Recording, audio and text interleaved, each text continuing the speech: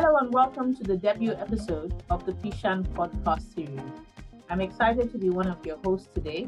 My name is Tinuola Akinbolagbe, and I will be co-hosting this episode alongside the esteemed Ms. Lesley-Anne Long. She's the CEO and President of GBC Health. That's the Global Business Coalition for Health. We're thrilled to have three distinguished guests joining us for today's episode, and Lesley-Anne will introduce them in a moment. But before we get started, I'd like to tell you a little bit more about the Private Sector Health Alliance of Nigeria, PSHAN. The PSHAN is a not-for-profit, business-led organization founded to improve Nigeria's healthcare system. We do this by mobilizing resources and capabilities to provide accessible, affordable, and first-rate healthcare solutions to everyday Nigerians. We recognize that the government cannot do it alone, and so adopt a coordinated, nationwide multi-stakeholder approach to create transformative health outcomes. Visit us at pshan.org, that's PSHAN.org, and abhfp.org to learn more about us and how you can be a part of this journey. Join us now as we dive deep into the world of transforming health systems in Nigeria. We have an engaging and informative episode ahead and can't wait to share this with you. Thank you. So I'm just going to briefly introduce you now. Professor Mohammed Nasir Sambo, welcome sir, Director General of the National Health Insurance Authority. Formerly, Professor Sambo was Provost of the College of Medicine at Kaduna State University, and he's a Distinguished Fellow of the West African College of Physicians. Kunle Oyelana, Managing Director of GlaxoSmithKline, Nigeria. Kunle brings a background of manufacturing and distribution insights within the health sector in Nigeria, but also has really important perspectives to bring as an employer of a large workforce with regional offices around the country. And Kunle is also VP of the Nigeria Employer Consultative Association, so is also able to bring his expertise and perspectives from that very important role. So welcome to you too. Our final guest, Odunayo Sanya, is the Executive Secretary of MTN Foundation. MTN is known for the incredible work that it's doing within the health, education, banking and development telecommunications sectors in Nigeria. And I know you also have a personal interest in the importance of leadership and mentorship and empowerment of youth and women in this space as well. So welcome all. I'm looking forward to the conversation, and I'm going to hand back to Tinu to ask the first question, which is going to be to all of you to answer. Thank you so much, Lesley-Anne. Health systems in Nigeria, I'd like us to each speak to our understanding of what the Nigerian health system is. Please go ahead, Mr. Oyelana. Thank you very much. If we are to look at the healthcare system in Nigeria, the structure of it, we probably can slice and dice it in several ways. If we want to look at the key building blocks, we will look at 5, 6, or 7 things. I think the first one, of course, is the health workforce. And of course, the kind of, how the health system is financed. The leadership, the governance, the structure of the health system, it's another pretty important thing that we need to consider. Then we will also look at separately the kind of goods, the commodities, the medical products, the vaccines, technologies that are available in the health system. And service delivery, how the patient at the end of that health system, the kind of service that they get. And I think the sixth would be the kind of information that is available for decision making in the healthcare system. Those probably are the key pillars that one would consider when we look at the health system in Nigeria. Thank you so much, Mr. Oyelana. I'm glad that you started out with the human resources for health, being that is a component that in a lot of cases takes up to 50% of the actual cost of healthcare delivery in Nigeria. So over to Odunayo now. Thank you very much. I think it was like maybe I spied into Mr. Oyelana's notes, or he spied into my mind. You know, the moment you asked that question, I just drew some arrows. And for me, the health system, first of all, I see it as a value chain. And, you know, it's just made up of, like he said, we have the personnel, we have services. In it, we also have the enablers. The enablers will be things like the complementary pharmaceutical industries, the equipment that are used, and then you look at even the customers that we serve, because the customers are different, the various customer segments. And of course, data, very important. And of course, without leaving that up, funding, very critical. And these are pillars that if we slice and dice, expand, we find that everything within the health sector falls into one of those pillars or the other. But I think the way that I see the health sector is that we've looked at it in Nigeria as one. We're not looking at it as many parts of one. And so because of that, it can make involvement very daunting for those who want to, get involved in it. So you look at it, healthcare, whether private or public sector, it's assumed that is one. So by the time you're rolling out a hospital or a primary healthcare center, you are the same person, you have to think of all of those things. But maybe perhaps if these things were treated as elements of the value chain and professionals come in and own those key elements, it might even make it easy on the government and also on private organizations who are intervening in one way or the other. And I also see that is a very critical system in any society or community, because when people survive, they can become whatever they choose to become. After they battled, childhood diseases or adulthood diseases, only when they've come through, when they have systems that enable them, can they pull through. And I just to round up, I just find that looking at the healthcare system from within Nigeria, it's broken. The one way we saw that, and it was scary, was during the COVID. And I think, it does require a lot of attention, but maybe unbundling it will help, give it a better and more qualitative type of attention that it needs. Thank you so much for that insight. I think what you've said makes so much sense, that it's a value chain of intertwined components.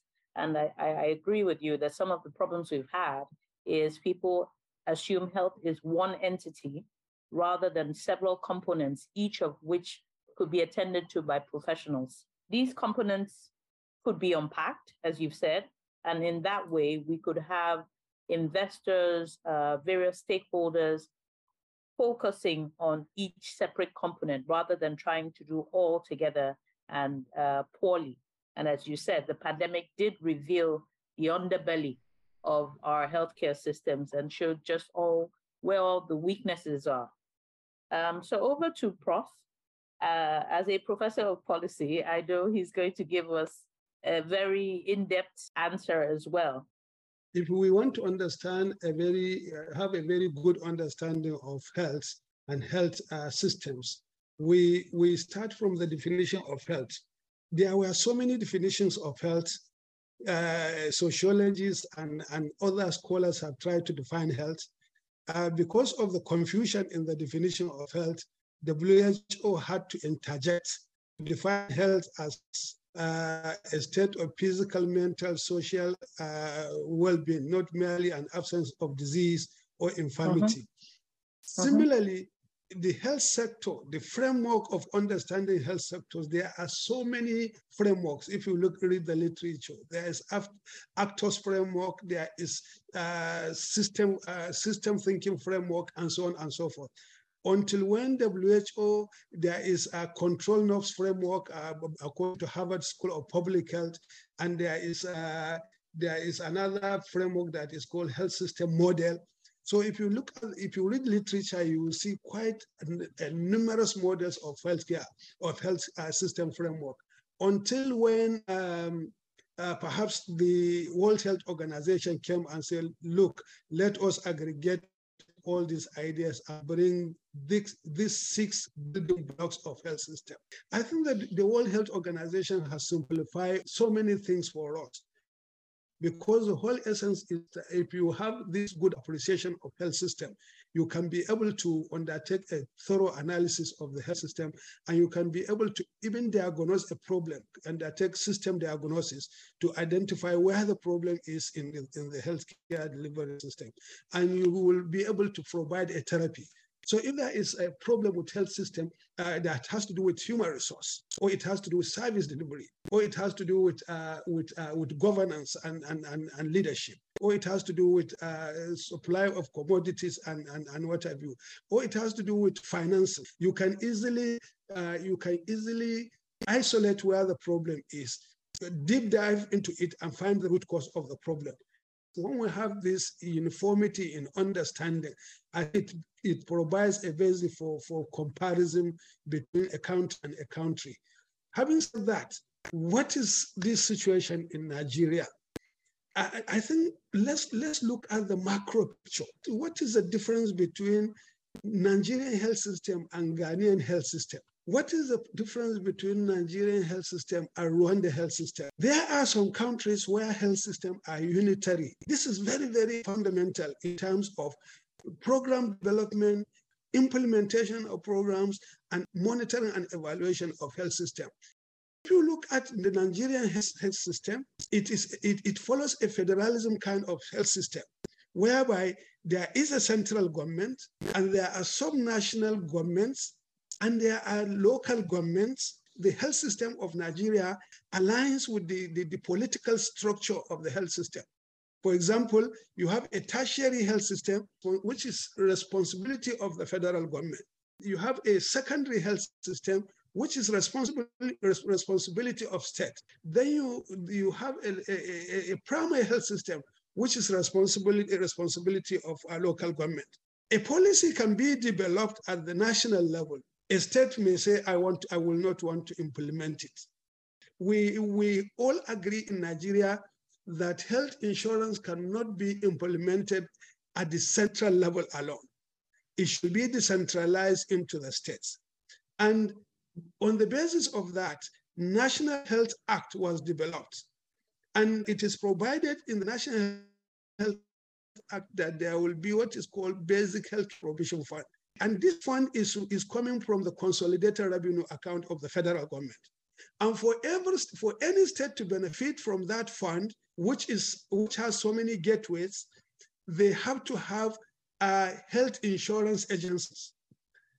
If you come to Nigeria, 34 states and FCT have created the health insurance agencies. 2 states, Akwa Ibom and Rivers, they have not developed health insurance agencies. The fact that those states have not created their social health insurance agencies, they are now not benefiting from the fund that is coming. And it is affecting the population that are supposed to be beneficiaries. So this understanding is very, very key, even as we are developing a program. And most of the challenges of the healthcare problems that we have in Nigeria as a result of inability of the local governments to perform their stewardship role in ensuring that primary healthcare functions at the local government level.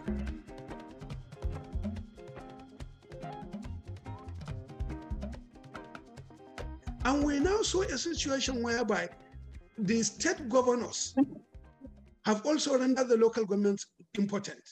So despite the fact that the national health policy has vested the responsibility to the local government, now the local government, they are just there in papers. The state governors have taken over all the activities in the local government. So what we want, the kind of output and outcome that we want, that we are supposed to see at the local government is not coming. And if you go strictly by this division, the federal government has no hand in what is happening at the primary healthcare level. But if the primary healthcare level is not put in place, there is what is called bypass in the healthcare system.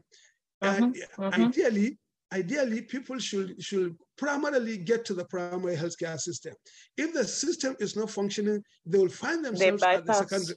They bypass. Exactly. If the secondary healthcare system is not functioning, they bypass to the tertiary health system. So therefore, because of all these problems, you now go and see our teaching hospital that are supposed to be a super specialized centers are concentrating more in attending to on malaria and other primary healthcare challenges.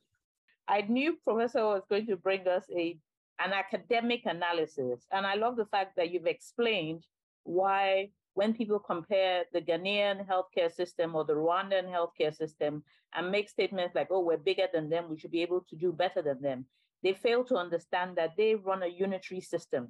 While because of our federal system or our decentralized system, basically anything goes here. So you have to convince 36 or 37 sets of people each time a new policy comes out. I mean, we saw that even during the pandemic, when a particular state in Nigeria, I won't call names, but we know who we're talking about, decided that COVID doesn't exist in their states and refused to follow the rules that everybody else across Nigeria had to follow. So I salute you, sir, for that very detailed analysis. And I agree with you that there need to be accountability frameworks put in place so that the PHCs, which should form the bedrocks, and the responsibility for that is at the local government level. That is why PSHAN has ventured where angels fear to tread. And we have decided to start off by working on the PHCs, which was part of what we launched just late last year, Adopt a Healthcare Facility Program, focused on the primary healthcare centers in Nigeria.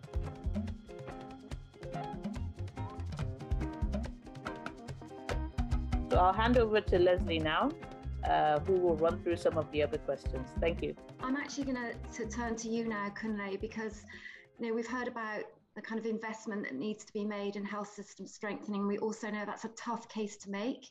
Health is just one of many things that they're asked to invest in. So would really love to get your take about how is that case for investment made? Thank you very much, Lesley. It's been mentioned in various forms that the healthcare system in Nigeria is very weak. I thought I heard the word broken already. I mean, really, really very weak. Whilst it's evolving, the gains that have been made have been very modest and it's taking far too long. What are the current outcomes that we have, and why should we be bothered that this needs to change? If you look at infant mortality in Nigeria, probably one of the highest in the world. You look at under 5 mortality, pretty steep. Look at vaccination coverage rates. Even when the vaccines are free, vaccination coverage rates in some states in Nigeria is as low as 30%. That means 3 out of 10 children are fully vaccinated of the basic childhood vaccines. Look at access to medicine. It's an index that the Federal Ministry of Health has worked on, access to medicine. And the latest data shows that less than 40% of Nigerians have access to medicine. That is, they're able to get the medicine when they need it, where they need it, at a cost that is affordable to them. These are measures which translate ultimately to probably one of the most important life measures, the life expectancy of the Nigerian, which probably about 53, 55 years, depending on the data that you're looking at. And the life expectancy is just one measure, right? But embedded into that is a lot of things: quality of life, human capacity development, and those things are all embedded. And the metrics, all the numbers are definitely not in the right place. So one of the things we're forcing to realize is that the numbers we're working on, the outcomes we desire, we're not getting it. If we're making a case for financing, for investment, a lot of talk has gone around this. A lot of policymakers have actually articulated some reforms that actually would help to drive the outcomes to where we want. For example, I think one of the declarations of the health ministers and global health ministers made a recommendation that at least 15% of the national budget of countries should be spent on healthcare. In Nigeria, the latest data I checked probably suggests less than 2% of the budget is on healthcare. It is generally accepted that for you to get to a level where access to healthcare is above 70%, where you begin to approach universal healthcare coverage, you do need to have the ratio of your public expenditure to GDP at about 5%. In Nigeria currently, it's probably about 1% or less. A number of factors are responsible for this, where we have about 30,000 PHCs. primary healthcare centers and about less than 100 tertiary healthcare centers and 30,000 primary healthcare centers. But in reality, you find out that there's much more funding going to those 100 tertiary healthcare centers than the 30,000. And it tells you straight off that something is wrong somewhere. If 30,000 units are getting far less funding than 100 tertiary hospitals. And the reason is pretty basic, right? There's more money at the federal level than at the local government level. But that structure, that tilt against primary healthcare has implications. There's probably too much emphasis on curative medicine rather than preventive medicine. So everyone gets sick before you're treated. So we're getting some very good investment in, cancer diagnosis, oncology materials at the tertiary healthcare level. But because the preventive measures and the systems at the primary healthcare level is so poor, people get diagnosed at a stage where it's too late to do anything. So all the investments in tertiary healthcare for oncology, for instance, will probably not make it much of a difference. If we had appropriately equipped primary healthcare and we appropriately equipped secondary healthcare, those cases will be caused in the very early stages, where there's still a lot of hope to remedy the situation. So there's some kind of perverse incentive within the system that's attributable to governance and to the structure. So to an extent, that needs to be fixed.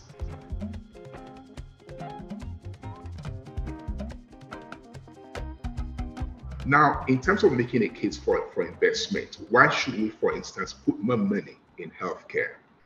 One of the biggest things that's probably happened in the last few years in Nigeria is a reform around the National Healthcare Insurance Act, and I'm glad Prof is here. If that is implemented correctly, it would be a major catalyst for many, many things in the country. For example, a number of these policies are made without the appropriate input of the private sector, without actually carrying the private sector along with it. And that's a bit curious because the private sector accounts for 60% of healthcare resourcing in Nigeria. If you look at the public sector, probably accounts for 40%. Most Nigerians still get their healthcare from the private sector one way or the other, through all the clinics, through all the pharmacies or the Peter medicine store. So in reality, if you're going to have any policy, you do need from the ground floor to involve the private sector. And that's why I'm pretty pleased that PSHAN is actually coordinating and organizing this, because I think it's very, very important. In a sense, we probably focus too much on the supply side of the healthcare delivery without actually looking at the demand side. And the demand side is probably where we should look at, in the sense that from the demand for it is not as good as it should be. If we're talking about 40% access to medicine, that's very poor demand.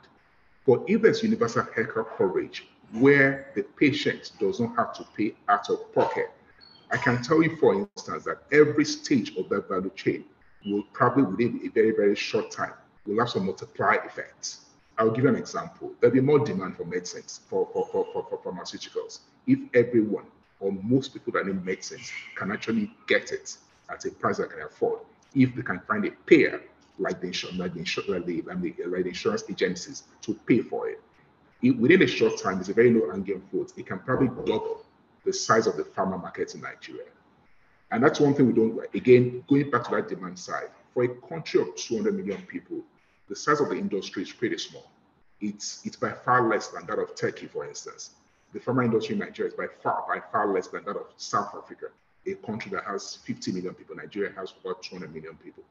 The per capita consumption of medicines in Nigeria compared to, say, a Turkey is about 1/10, and it's about 1/5 of that of South Africa, which tells you that despite the fact that the disease burden is pretty high here, people really can't afford to buy medicines because the demand side is not being addressed. That is one of the major game changers. That is why the universal healthcare coverage being driven by NHIA will be a game changer, not just for the patient, but for the entire value chain of healthcare in Nigeria. I think I'll pause there because I'm sure there'll be other contributions. Yeah, well, thank you for that response. And as you say, there are a number of issues around access and affordability, and looking at outcomes in terms of not just absence of disease, but socioeconomic outcomes, quality of life. And that focus on shifting from the focus from tertiary to primary healthcare. And as you said, this is why PSHAN is really investing its energies into creating that demand, which, as you say, Kunle, will have a kind of amplifying effect throughout the whole of the value chain. So thank you for that response. Tinu, I'm going to pass back to you because I know you have a couple of questions that you wanted to ask as well. Yes, thank you so much. I just want to speak to highlight two things that Mr. Oyelana just said. I mean, it's instructive, as he mentioned, that we have about 100 tertiary institutions in Nigeria, and the funding to those is higher than to all 30,000 primary healthcare institutions. That shows us that there's something fundamentally wrong and that we need to start correcting from the ground up. Also, he mentioned that the private sector accounts for 60% of the healthcare resourcing in Nigeria. And so they must be involved from the ground floor. I must commend Prof and his team because I know personally that part of their modus operandi for the new law is that they're inviting stakeholders from all sectors, including the private sector, to be involved in how that is to be implemented. So, I mean, it's a good coincidence that you're here, Prof. I'm not just saying that because you're here.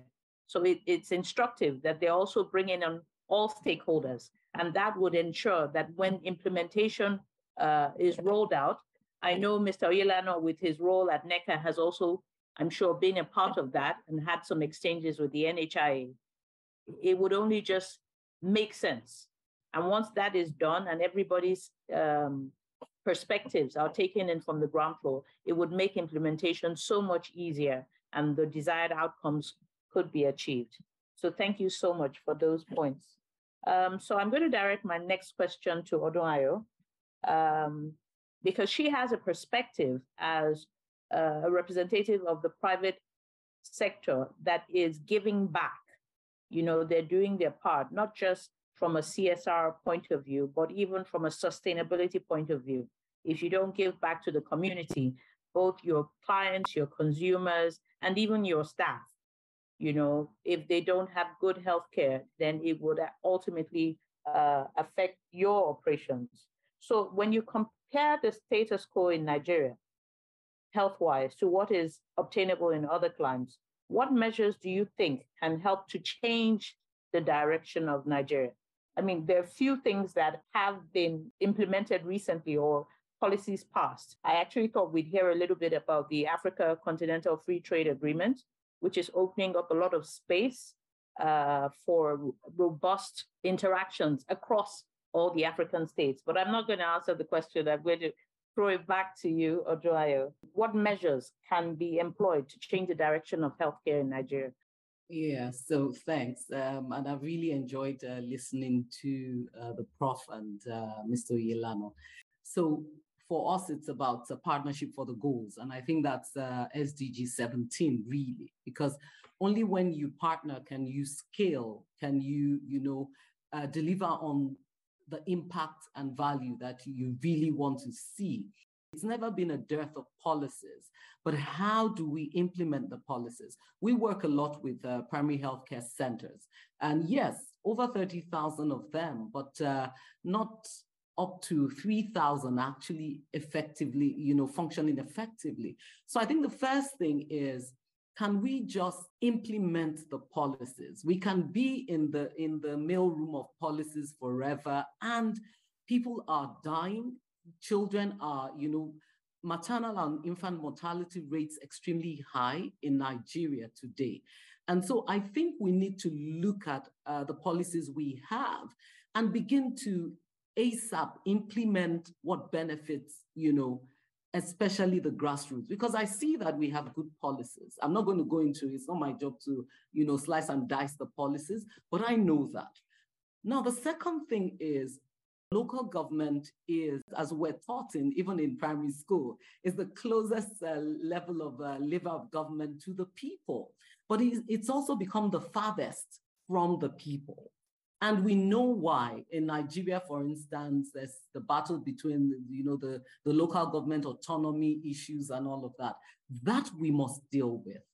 Because like you said, we work with, subnational hospitals, that's the state hospitals. And we also work with the national, that's the federal hospitals. And you find people are coming there just to treat malaria. People are coming there because, oh, they couldn't get a particular medication. They have to leave their locality and come all the way, to the town to get it. So I think we need to urgently deal with that. But even when we deal with the local government, hopefully autonomy issues, one of the reasons why, because I speak a lot with private sector organizations who really want to come into the health space, but they're standing on the fringes. Why? Because there's just no accountability framework. The way that the private sector is structured, like is different, way different from the way the public sector is structured. And someone is asking, okay, if I get into that place, how do I know who's going to be responsible for X, Y, Z? Is a big issue. The accountability frameworks that I think Prof had also mentioned, we must fix them. Now, what do we do at the MTN? So I just pause and talk a bit about what we do. The MTN Foundation is solely funded by MTN Nigeria. We're very deliberate and intentional about elevating the quality of lives of people in the communities that we operate in, because we recognize that when they're good, then the business too is good. So for us, the primary healthcare centers has been on our radar for close to about 8 to 9 years now. And going around the country, we've seen that, this value chain also is broken there. So they don't have equipment to work with. They don't have personnel. They don't have, at times, even the structures virtually don't exist. People they're in some form of makeshift structures just to provide healthcare to the people in the communities. We must fix this. So what do? We come in and we go, do our assessments, and we determine the private healthcare sectors to intervene in. So we do civil work repairs, that's the structural repairs. We cover, we provide equipment. And now we've also found that a lot of this primary healthcare centers don't even have water. Water is foundational to a strong healthcare system. So people are going to the clinic, there's no water. And so for us— Or power. They don't have water, they don't have power. Let's even start with water. Do you see? It's so, I think for me, if I have to prioritize, I'll say water and then power. You understand? But because power, you can use your torch. I'm not saying it's right, Yes, but there's an alternative. Yes. Is so dire in those places. And so the private sector will ask, every time people lay things at the feet of the private sector. But the private sector is wary of, going into a system where there's no accountability. So when you go to investors, when you go to, shareholders, you want funding for this, these are the questions you get asked. And so these things must be fixed such that, private sector begins to come in.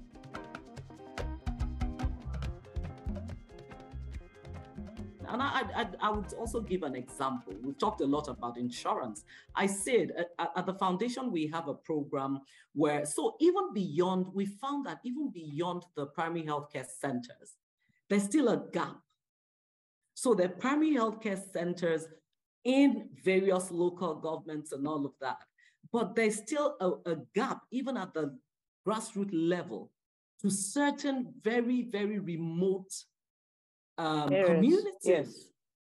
So what we've done is that beyond that, we now have to, kind of bridge that gap. And so that's where we have our Yellow Doctor program. It's a mobile, it's a healthcare, last mile healthcare delivery system on wheels, where we use, we have a mobile clinic, we we have doctors inside, nurses, data analysts, because we also recognize that data is very key. Because when we have the right data, that's another thing we need to deal with, another pillar. When the right data exists, it's easy for investors to come in because you are targeting, where you need to target. So for the yellow doctor truck, we go into the very remote parts. There are areas where we have to park the trucks and the staff get on boats to get into those communities. And what have we done? We've tried to bundle together, this to see how much of the value chain that I spoke to we could cover. So we have the personnel, we have prescriptions, medications, we have hygiene packs for pregnant women and younger ladies. And all this, of course, are fully paid for, catered for to by MTN, the foundation. So we go into those communities and do that. And then, we leave them with, take a lot of data, which we later share with the ministries of health within the states and the National Ministry of Health. And then, you leave the people with their basic health cards, their blood pressure, their sugar level checks and all of that. And for the things, because when with the Yellow Doctor program, we can do everything. So we refer some things to, the secondary healthcare providers. So I'm going to go to my last question, which I'm going to address to everybody. Odunayo seems to have gotten a sneak peek at my questions, because she's already started off with answering that. Let's assume that I'm a genie and I'm here to grant your wish. And my question to you would be, what is the role of the private sector in supporting healthcare transformation in Nigeria? So if the private sector come to meet you as the DG of NHIA and say, we want to support in an ideal world, what role do you think we could play? So I'm your magic genie for today, Prof. Yes, I would have loved if you have asked me as an independent professional in healthcare, not a DG. Okay, so I'm going to change it so that you can be free to respond in your personal capacity. Yes, then I will start as a health expert. Then I will zero as health insurance, because I have a concern about the model you have done, you are doing on the adoption of PSC center. I would have preferred. I like the submission by Kunle, where he mentioned that the demand side is usually neglected, and in your adoption of PSC policy, I see that playing out very, very clearly. When you have done very well in terms of adopting PSC facilities. But the issue of sustainability is the major concern, because at the end of the day, we want people to have a financial access to that healthcare facilities. And if you look at the evolution of the health system in Nigeria and various efforts are put in by the government, there have been policies upon policies where construction of healthcare facilities were done. The first policy where primary healthcare facilities were constructed was in 2001, during President Olusegun Obasanjo.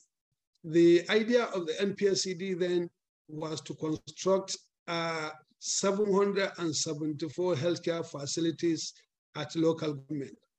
They started with a flagship construction of 200 facilities, very beautiful facilities, but they were not sustainable because the facilities were established. Basic drugs were not there after the initial consignment. Basic maintenance of primary healthcare facility, basic human resource to manage the facilities were not there. So at the end of the day, I don't know whether those primary healthcare facilities are still in existence. While that was going on, MDGs came with its own intervention. A lot of facilities were constructed, but they follow the same pathway. So at the end of the day, we have so many facilities that were constructed, there were no even sustainability. So rather than adopting facilities, why don't you adopt communities? What is adopting community? Instead of investing in the healthcare facilities, you now invest in the demand side.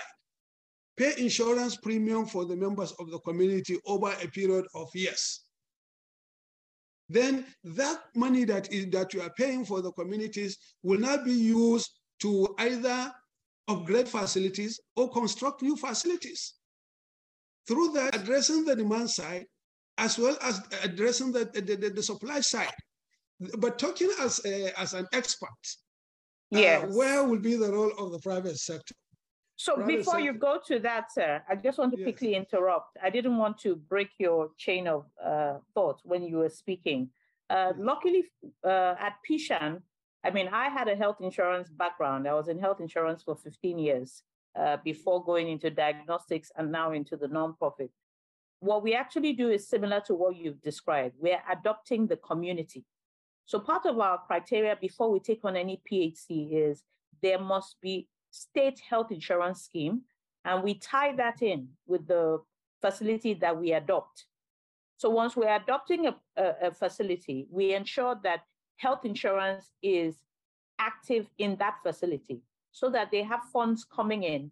And then we also have private partners that work with us to pay for the health insurance access for the people that are based in that particular center. Also, we work with them for a drug revolving fund. Some of the states now have what they call DMA, Drug Monitoring Agency. So we work with the DMA and we put funds as well so that that money revolves within the system. Also, we work with equipment suppliers. We put maintenance agreements in place. And then we bring in the stakeholders in the community.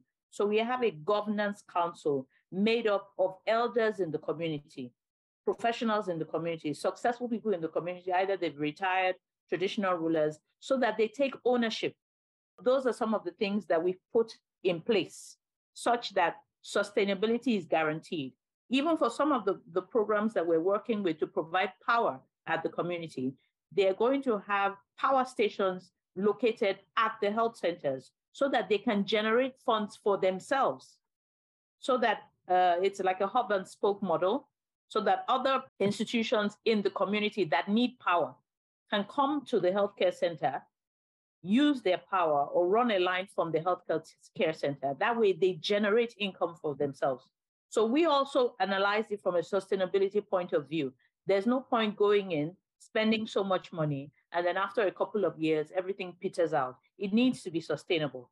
All our programs are fully integrated with the state health insurance scheme, and that is a minimum criteria for any PHC that we intervene in. Thanks for that clarification. I need to study the document thoroughly. I thought those aspects were not integrated, but I'm glad that this concern has been factored in at the conceptualization stage. Then, am I okay to go to the next step? I apologize for interrupting you. I just wanted to put that there. But it's illuminative. It's illuminative. So thanks for that clarification. Whether we like it or not, health is an industry. Health is an industry. Health system is an industry. It has human capital. It has commodities. It has service provision, structures, hospitals, and so on and so forth. What are the healthcare priorities? What are the healthcare strategies? What are the activities that will be done? I think that detailed work has to be done. And what commodities and what services do we require? What are the gaps? And how do we position ourselves to close those gaps? So a comprehensive diagnosis of healthcare system is needed to enable myriads of private sector to look at exactly where they will come in. because health is not looking at only the service delivery. We are talking about commodities, drugs, and other commodities that are coming. Those are exclusive preserve of a private sector, because no government will be providing drugs, nobody will be providing cotton wools in a population of over 200 million. So private sector has a lot to do in terms of developing necessary industries that can actually provide the commodities that are needed to drive the healthcare services. When it comes to service delivery, for us to be able to convince that private sector has a very big role, we need to do a political economy analysis. How much dollar, how much naira is Nigeria losing every day in medical tourism? This is where you start. There is a huge capital lost as a result of tourism in healthcare industry. And this, whether we like it or not, it has a telling effect on our health system and on our economy. How do we arrest that? To arrest that, we need to begin to ask questions. What are our people going out to seek for in terms of medical tourism? That's the first question that we need to ask. And what can we do to provide what they go out for to have it here? I don't think the private sector should just sit down and be asking government what we can do. Private sector can commission a very big research and identify gaps and develop strategies on how to identify, how to close the gaps. The gap is too wide. In fact, they need to bring more private sector, more collaboration to address the gaps. So what will government do as a policy? I'm sure I participated in the development of public-private partnership policy in health. All those policies have not been implemented. We had the policy. They were developed. Healthcare financing policy, human resource in health policy, policy on health management information system. All those policies have been developed. Nigeria is not devoid of policies. I agree with you. Thank you so much, Prof, for that insight. But just to add, I know that the Healthcare Reform Committee that was inaugurated by the President, I believe, late 2021, which is chaired by the Vice President, Professor Oshibajo, has that mandate to x-ray the healthcare system in Nigeria. And they do have a lot of private sector members on that committee. And we do await their report. I'm part of that committee, but the diagnosis needs to be more robust. So maybe the private sector itself needs to come together, do an analysis, and go to the government and say, these are what we need you to put in play for us to be able to function optimally. Once that enabling environment is in place, I promise you, you'll be amazed at what both the local and the international community can do in the healthcare space.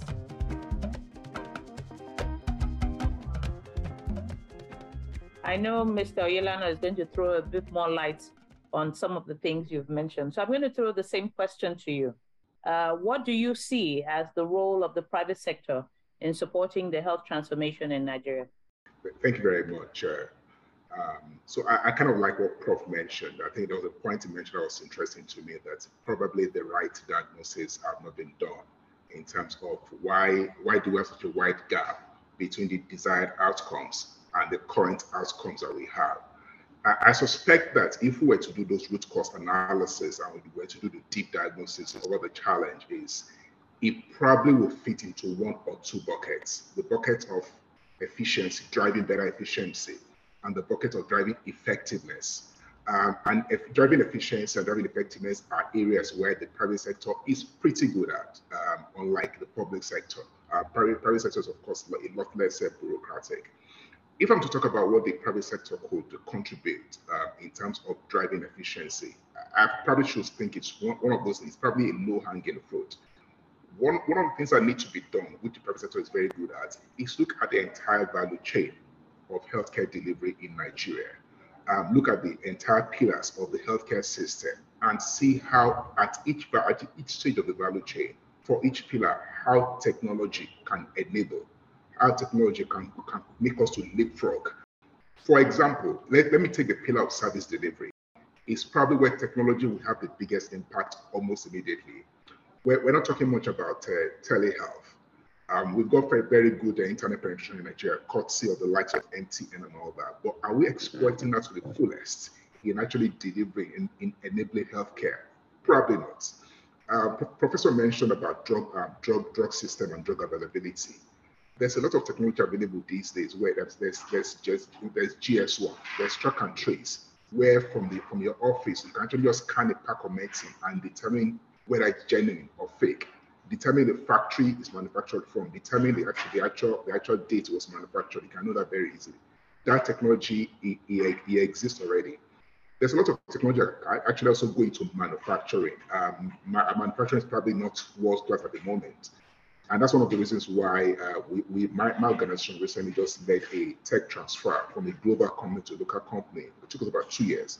But we're at a place where we've done a lot of tech transfer, a lot of technology transfer there. Even in data management and data availability, a lot of tech still needs to go there. Healthcare financing can also be enabled by technology.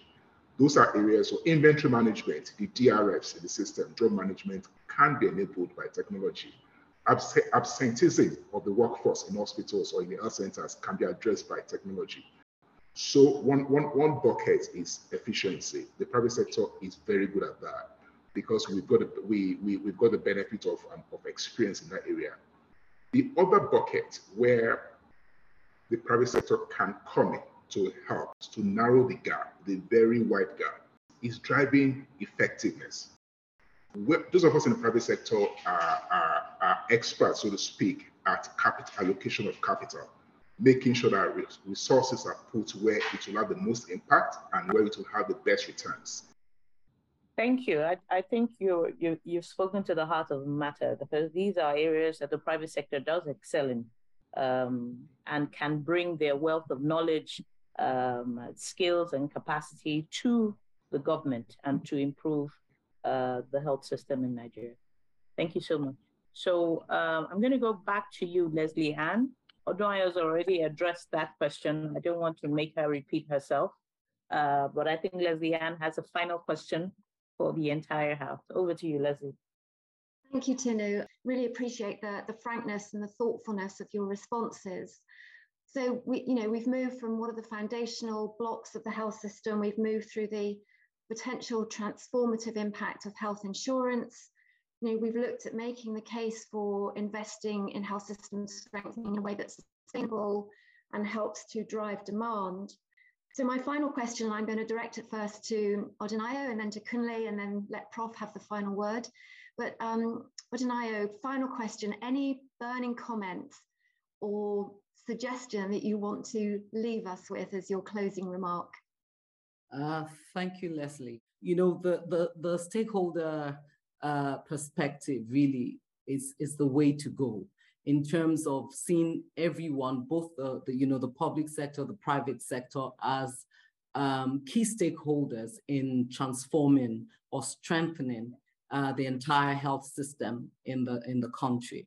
However, I think for me, like I said, scale is so important. The public sector is by itself churning out policies and all of that.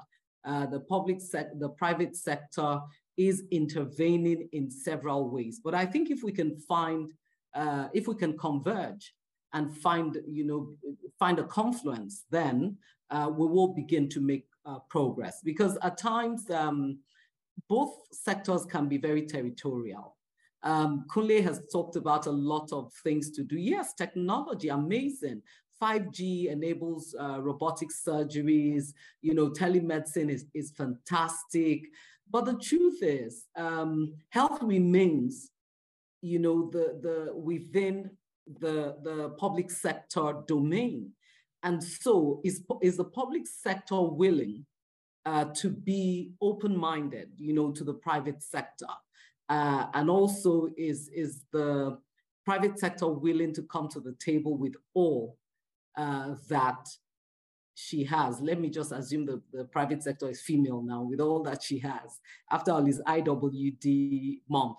So I think for me, if we're able to get that confluence, we converge, then we begin to make progress.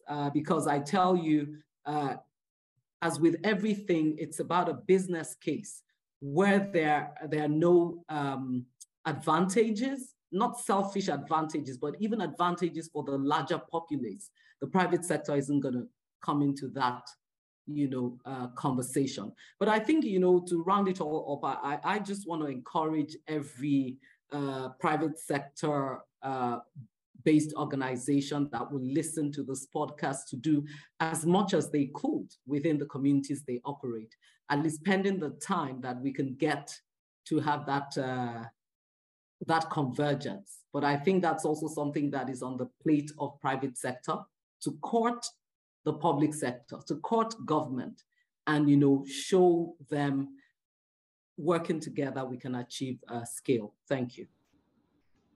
I love that you have thrown down a final challenge there with those closing remarks. Thank you. Kunle, same question to you. Anything burning that you would like to leave us with? Thank you very much. In the final analysis, when you look at it, education education and healthcare are probably two of the key pillars of a just and equitable society. And some will say healthcare first, because it's only when you're healthy that education really would have the desired impact. Unfortunately, our current healthcare system in the country, frankly, is weak, and it's not getting as strong as quickly as we all will want it. And I think the scope exists for more collaboration between the private sector and the public sector. And I think those collaborations would be very, very important for us to have an acceleration of progress within the health system. So as much as possible, what PSHAN is doing is fantastic, and then we're having this kind of conversation so as to bring forth what the private sector is able to offer, and to also mention and say the private sector is available to collaborate and to support. I will leave it at that. Thank you for leaving us with those very powerful remarks. So Professor, over to you for the final comments in terms of anything that you would like to leave us to think about, us here together, but also everyone who's going to be listening to this podcast. Whatever you want to do in the health sector, there need to be a very good understanding. And there need to be a systematic review, systematic purposeful review, so that roles and responsibility can be understood and appreciated, gaps can be identified, and opportunities for intervention can be identified as well, so that whatever intervention we are going to do, it will be evidence-based. It's not supposed to be haphazard. And we must have it at the back of our mind that our population is very big, and our system is a little bit different with a unitary system. And there is need for a lot of engagement to keep people abreast of what is happening. And there is huge activity for the private sector in Nigeria, depending on how properly it is diagnosed, and depending on how the gaps are identified, and depending on how readiness for the private sector to interject to ensure that the gap is closed. And I want to say that I concur with the last speaker. The private sector is known for efficiency. And while we are looking at that efficiency, whatever private sector we should do in the healthcare, it should not lead to increasing costs. Very, very important. It should not lead to too much increase in costs because of the level of poverty in Nigeria. According to the UNDP, more than 70% of the population is living below poverty. So as we are doing that, we have to factor the fact that a lot of social intervention will be required, so that with the economic growth, with increasing GDP, more and more people will be able to afford to pay for the services that is coming. Thank you so much for Professor and reminding us with that final comment that it really is about ensuring everyone has access to healthcare that's quality and that they can afford. And I would like to say my personal thanks to everyone for joining this conversation and for your insights and perspectives. And I'm going to hand back to Tinu to wrap us up. Thank you, Tinu. Thank you, Lesley-Anne, and thank you so much to our distinguished guests. I know today is a very important day and we're all pressed for time, and I really appreciate your making out the time to come and being part of this robust discourse on how we can improve health in Nigeria. Thank you so much. We will reach out to you again. We need your support. We need your conversation starters. We need to get these conversations started. So closing out, wishing you a wonderful weekend, and we'll send you details of how to get the podcast. So for more about what we're doing, please check our website, www.pshan.org, PSHAN. Have a wonderful weekend, and thank you so much again.